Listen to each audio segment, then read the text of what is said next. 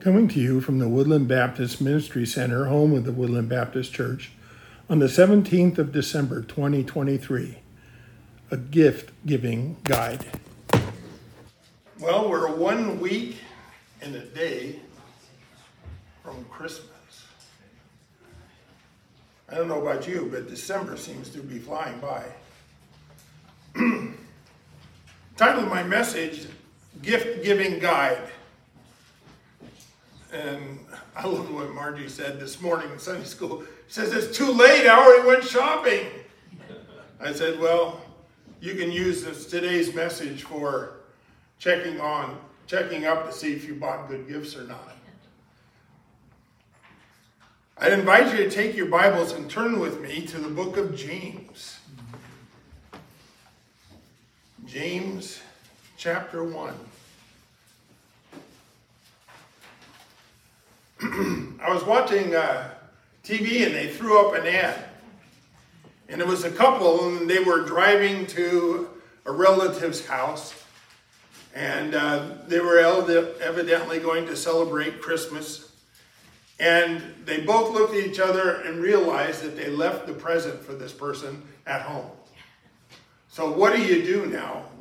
Don't want to show up out without a present. And so the camera pans and they look over and they drive over and you don't know what they're going to get. And then they show up at the door and they have the door answered by the person they were going to give the gift to, and they handed them 3 lottery tickets. And I thought, that would be impressive, wouldn't it? You get a gift that somebody paid $3 for. And you could scratch all the surface off and get nothing. So we come to the first principle of gift giving. It says not every gift is needed or wanted. Not every gift is needed or wanted. How many have ever been involved in white elephant gift giving? Well, it's remarkable because I found that there's an actual website for white elephant gift giving, and it will give you all the rules for how to play that quote unquote game. But the idea of a white elephant, where did that come from? Well, actually, the modern notion of white elephant came about due to that reliable source of news, the New York Times in 1873, where they put forth the idea of a white elephant gift. And it was predicated around the idea of a real white elephant in Siam, now known as Thailand. The whole thing was made up. I mean, it wasn't real, but they put forth this idea. And the idea was this, that a white elephant, because of its rarity, then would often be claimed by the king. And the king would have the white elephant. And that would be a treasured element of his country. In fact, before the turn of the last century, it used to be a white elephant on the flag. That's how they identified their country. But here's how the story went. That the king, if he had somebody that he was upset with, then would give a white elephant to this person he was upset with. And that person then would, having been gifted a white elephant, found themselves in a real bind. Because a white elephant, because it is revered and treasured, you couldn't work it. So you wouldn't use a white elephant, which would normally be a tool that you would use to move logs or whatever, that you couldn't use it for that because it was something venerated. But you would still have the responsibility of taking care of it, of housing it and feeding it. And so I looked up to see approximately how much would an elephant eat. And it's about 300 pounds of food every day. So you can imagine a person who received this luscious gift of a white elephant and now had the responsibility of caring for it day in and day out, but couldn't get anything for it. And couldn't trade it because the king gave it to you. Couldn't use it because it was revered, and all you had was this huge white elephant that you got to take care of.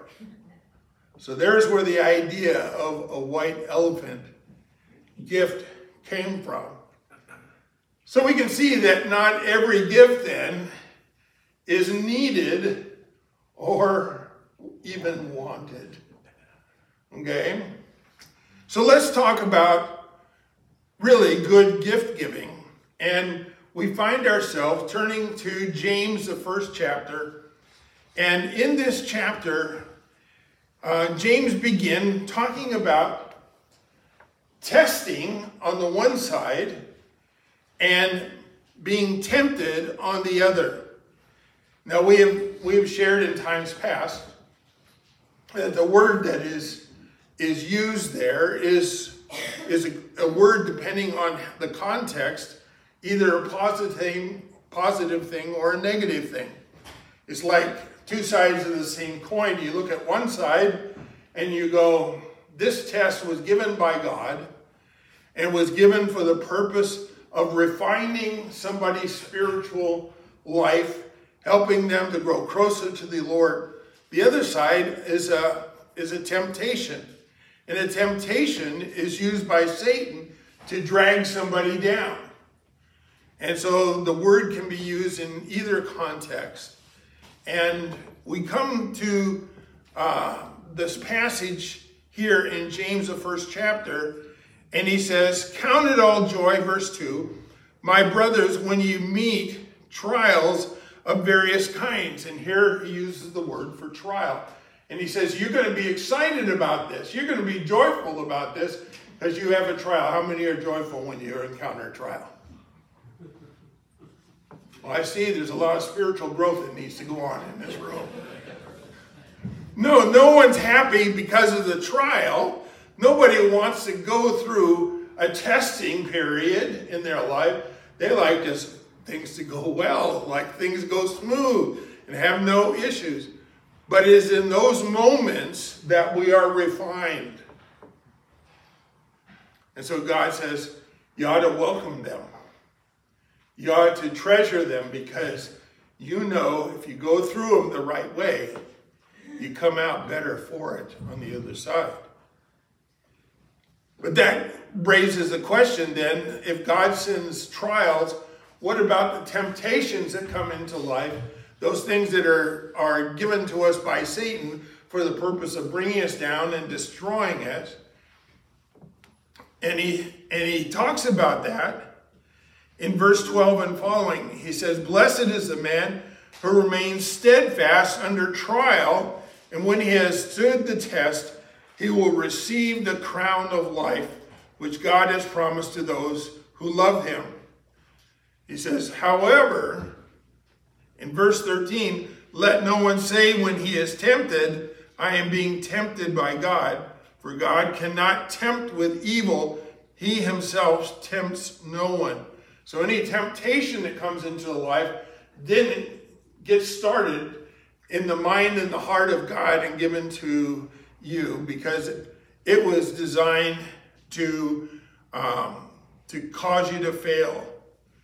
He says, "Each person is tempted when he is lured and enticed by his own desire, and then desire, when it's conceived, gives birth to sin. Sin, when it's fully grown, brings forth death." He says, "Do not be deceived, my brothers.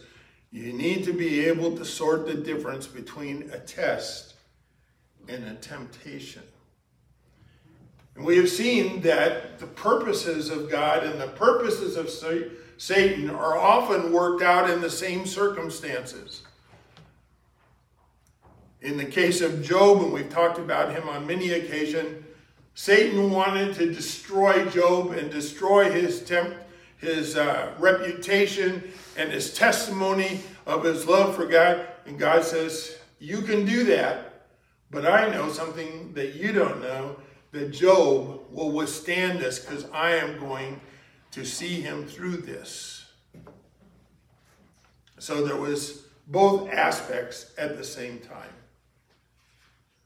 So we come down to verse 16, and he says, don't be deceived, my beloved brothers. And then he talks about our topic for today. Every good gift and every perfect gift is from above, coming down from the Father of lights, with whom there is no variation or shadow due to change. And here we have some key points that help us to understand what a good gift is. Now he says every good gift and every perfect gift is from above. And he talks about this. And in our English Bibles, it says gift and gift. But they're two different words in the Greek. And one has to do the focus of the giving, and one is the idea of the thing received. So let's look first of all at the thing that is given. And it says every good gift. And the word there, the idea of something that is good, is something that is beneficial. It isn't something that is intrinsically good in the sense that we say, oh, that's a beautiful painting. It's a good painting. It's not intrinsically that, but it's something that, when given, is beneficial to the person who receives it. And so we come up with this principle. Every good gift is a result of gifting that was beneficial to the one who received it. So, Margie's going to evaluate her gift giving to say, of the gifts that you purchased, and don't raise your hand here, of the gifts that you're giving, was each gift beneficial to the person who received it? Scripture says that's what a good gift is. It's going to be beneficial. Remember, we said not every gift is needed or wanted, but this one would be beneficial to the person who received it. How many have received beneficial gifts? I can remember going under the Christmas tree and getting new socks. Was that a good gift? Yes. For a kid, was it beneficial? Yeah. But as a kid, you don't look at it that way, do you? Okay? Because he goes on to say something else too. He says every perfect gift then is exactly matches a need. Okay? So the purpose of giving is to give something beneficial. And the idea of a perfect gift is it's something that matches a need. Now, were socks a beneficial gift? Yes. Did they exactly match a need? Yeah, I suppose. Okay, you go, well, so was this a good and perfect gift? Yeah, I suppose so. Okay, but we often don't look at gifts that way. You know, we'd much rather have something new and exciting. But let's go a month after Christmas. Let's look at those things that maybe someone got that was under the tree. And they look at that toy that's now broken, or the batteries are worn out, or both. Well, they put on their socks that morning, and the socks are still good and beneficial, and the toy is gone by the wayside. Now, when I was growing up, we had the Sears catalog. In fact, they didn't even call it catalog around Christmas time. What did they call it? The wish book. And that's exactly what kids do, right? They look through the wish book, and my mom would say, well, just get a different color pen, you know. It was really good because in those times they had the Bic with the 4 different colors in those pens. And they would say, okay, your color is red, yours is blue. And then we'd have to circle the things that we wanted in the wish book. And so, of course, we only circled one thing, right? You go through the pages and there's markings on all pages all the way through.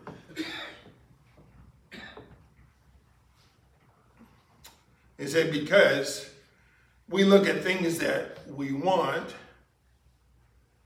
but maybe don't need. But a good gift is something that we want and need. So we looked at every good gift as a result of gifting that is beneficial to the one who receives it, and every perfect gift exactly matches a need. But this passage is talking about God, and what does it say? Every good gift and every perfect gift is from above, coming down from the Father of lights, with whom there is no variation or shadow due to change. He says these gifts then that we're talking about come from God. And I want to give you a principle then. All good and perfect gifts, or all gifts that are beneficial and a match a need, come from God. Or are regifted by us. Now, we think of regifting as a terrible thing. You know, someone gives you something and you go, what do I do with this? Oh, I know I can pass that on to somebody else. That's not how I'm using this. I'm using this the way that King David did in the Old Testament when they gather all the supplies together to build the temple. And as David prayed to God, he says, God, I am so thankful that the people brought all this stuff and we have it here ready to build a temple. And I know that Solomon's going to build a temple. I just want to thank you, though, for all this, although I realize that what we're giving you is already your stuff. And we just got it from you, and we're giving it back. And so that's what I mean by regifting. We come to realize that every good gift, every perfect gift comes down from God, and that's the source. And the only other gifts that are left for us is to regift. To regift. But he uses an interesting term here that doesn't necessarily show up in our English Bibles, but James, as he's giving us this verse, pulls 2 terms out of a topic on astronomy or a vision. He says, with whom there is no variation. No variation. And the word that he uses in the Greek is where we get the word parallax from.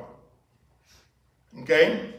And it's the idea of the apparent displacement or difference in apparent position of an object viewed from 2 different lines of sight.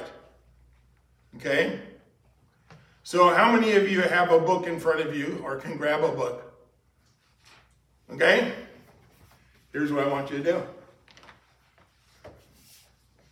I want you to grab your book and hold it right out in front so that your eyes are looking at the binding, okay?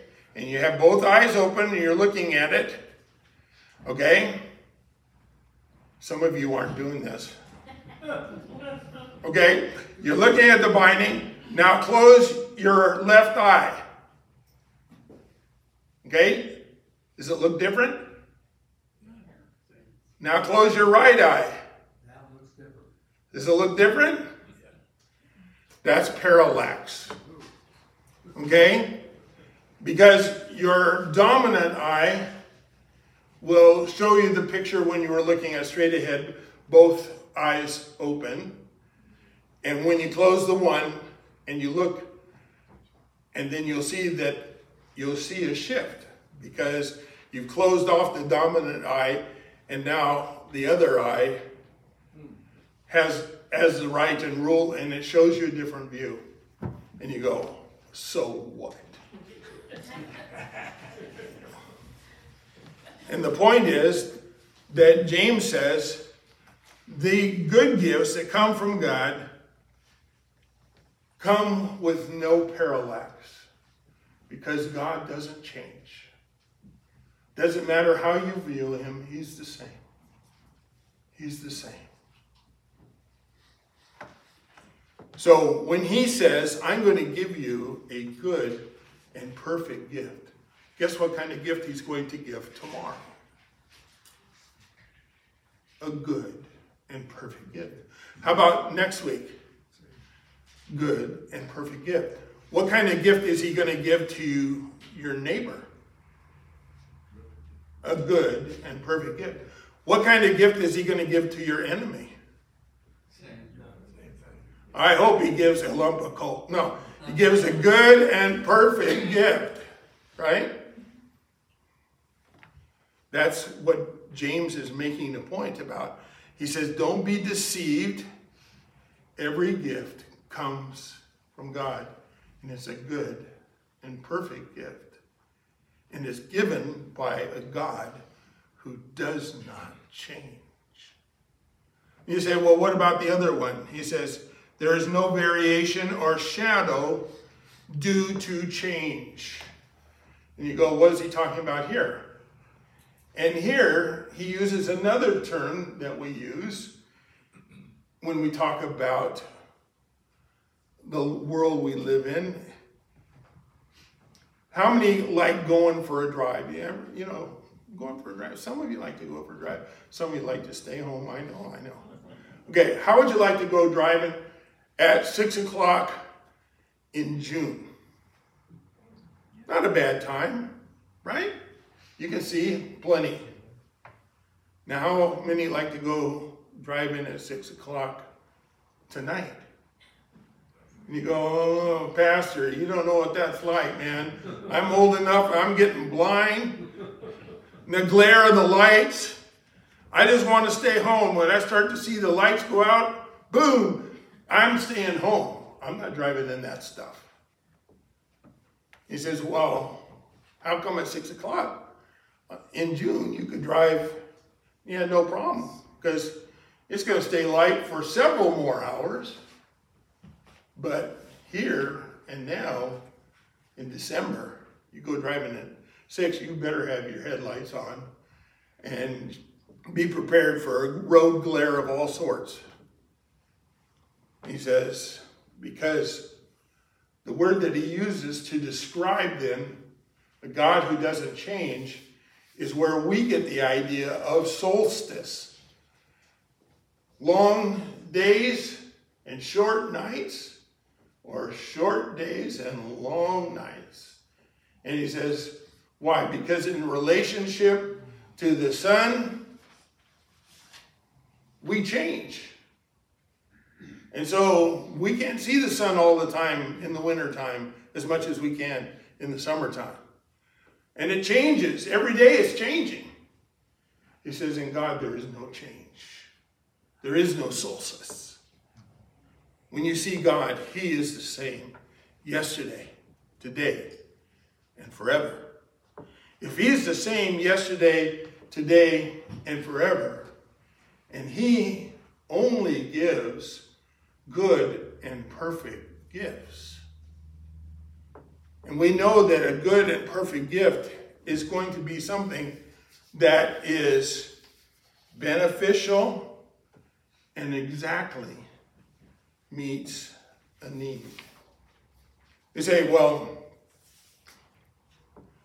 what then are you saying about gift giving, Pastor? Because we seem to have gotten a long way from going down to Walmart here. You're talking about God and the kind of gifts that he gives. Well, let me suggest to you that the best gift that we can give is something that is going to be needed, something that's beneficial, and it's going to be something that's wanted. Okay?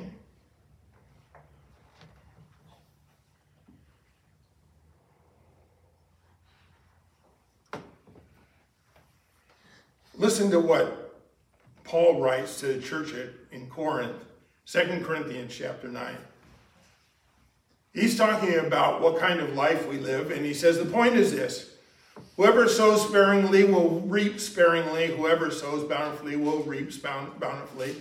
Each one must give as he's decided in his heart, not reluctantly or under compulsion, for God loves a cheerful giver. We know then that if we're going to match up with God and be regifting, we better be cheerful givers. Okay? Not to be people that give because under compulsion or anything along that line, say you have to do this. Because a person can give a gift under compulsion, right?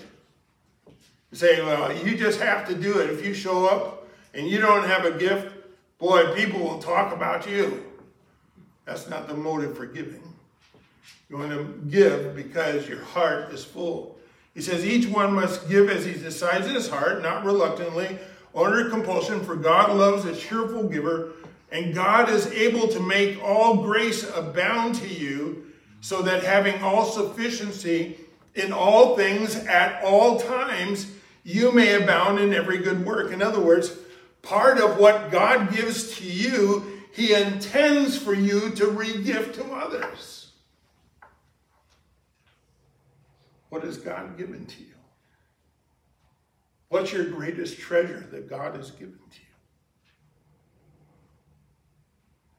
My understanding is the greatest gift that he's given to me is eternal life through his Son. Amen. He says, as it is written, he has distributed freely, he has given to the poor, his righteousness endures forever. He who supplies seed to the sower and bread for food will supply and multiply your seed for sowing and increase the harvest of your righteousness.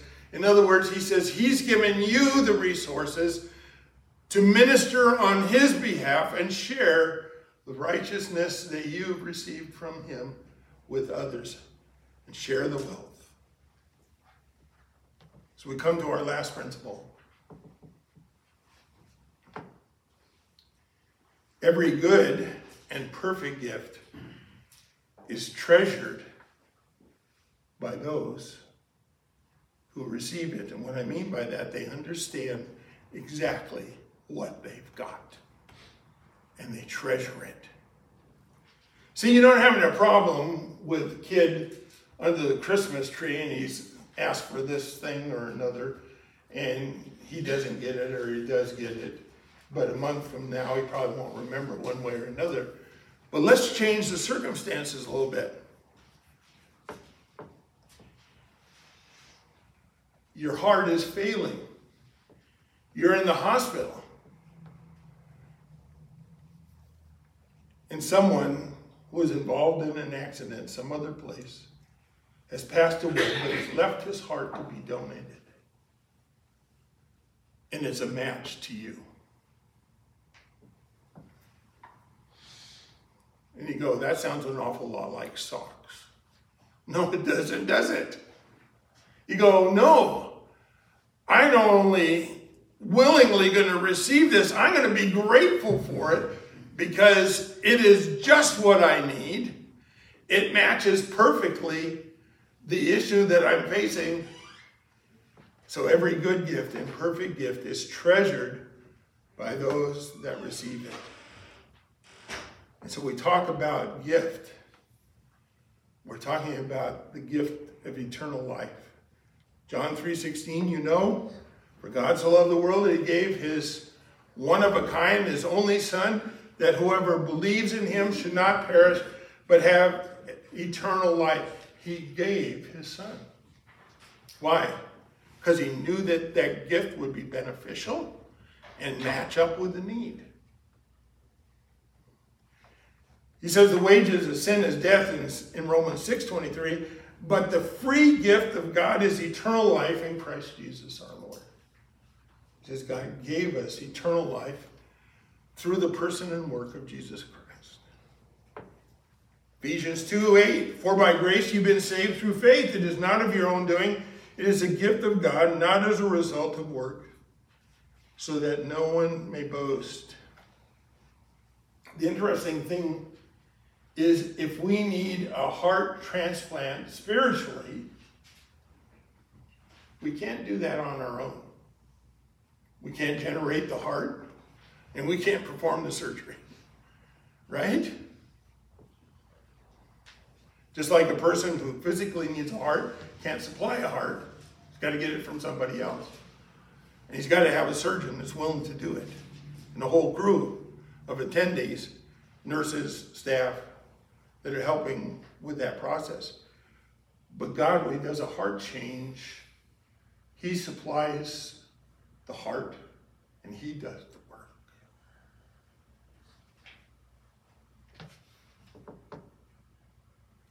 Listen to what John writes in the beginning of his gospel, John 1:12 and 13. But to all who received him, who believe in his name, he gave the right to become the children of God, who were born not of blood, nor the will of flesh, nor of the will of man, but God. Couldn't do it on his own. We can't get saved on our own. It has to be done by God. 2 Corinthians 9:15, our last cross references here, says, thanks be to God. In the King James, I think it says, for his unspeakable gift. In other words, you can't adequately describe how great the gift is. Indescribable is another translation, or inexpressible. Why? Because the gift is so great. So you say, hey, well, Pastor, that's fine, but I think we were misled by the title of your message because you talked about good gift giving, and then you went off on this whole spiritual journey, which we're inclined to believe that that's what you would do anyway. But what about giving good gifts? So let's take those principles for a moment. Something that's beneficial, meets a need, and something that's desired by someone else. You know, the interesting thing is God has a gift here, but there's some people who say, no, not interested. You're talking about eternal life? I'm not interested. I don't want to get involved in that whole spiritual thing that you're talking about. None of that. Say, well, maybe so. But for those who have received that gift and now in the process of regifting, he says God has made us ministers of reconciliation, giving us the privilege to share the gifts with others.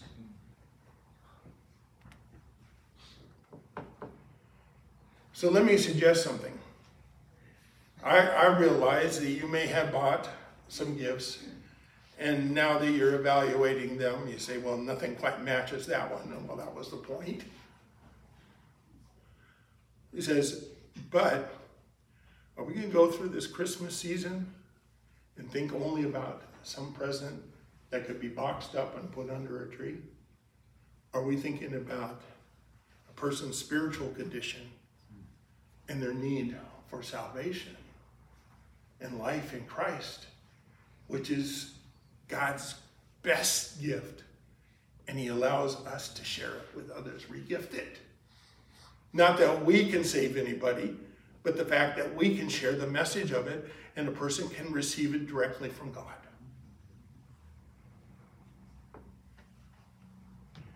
May we be about the Father's business.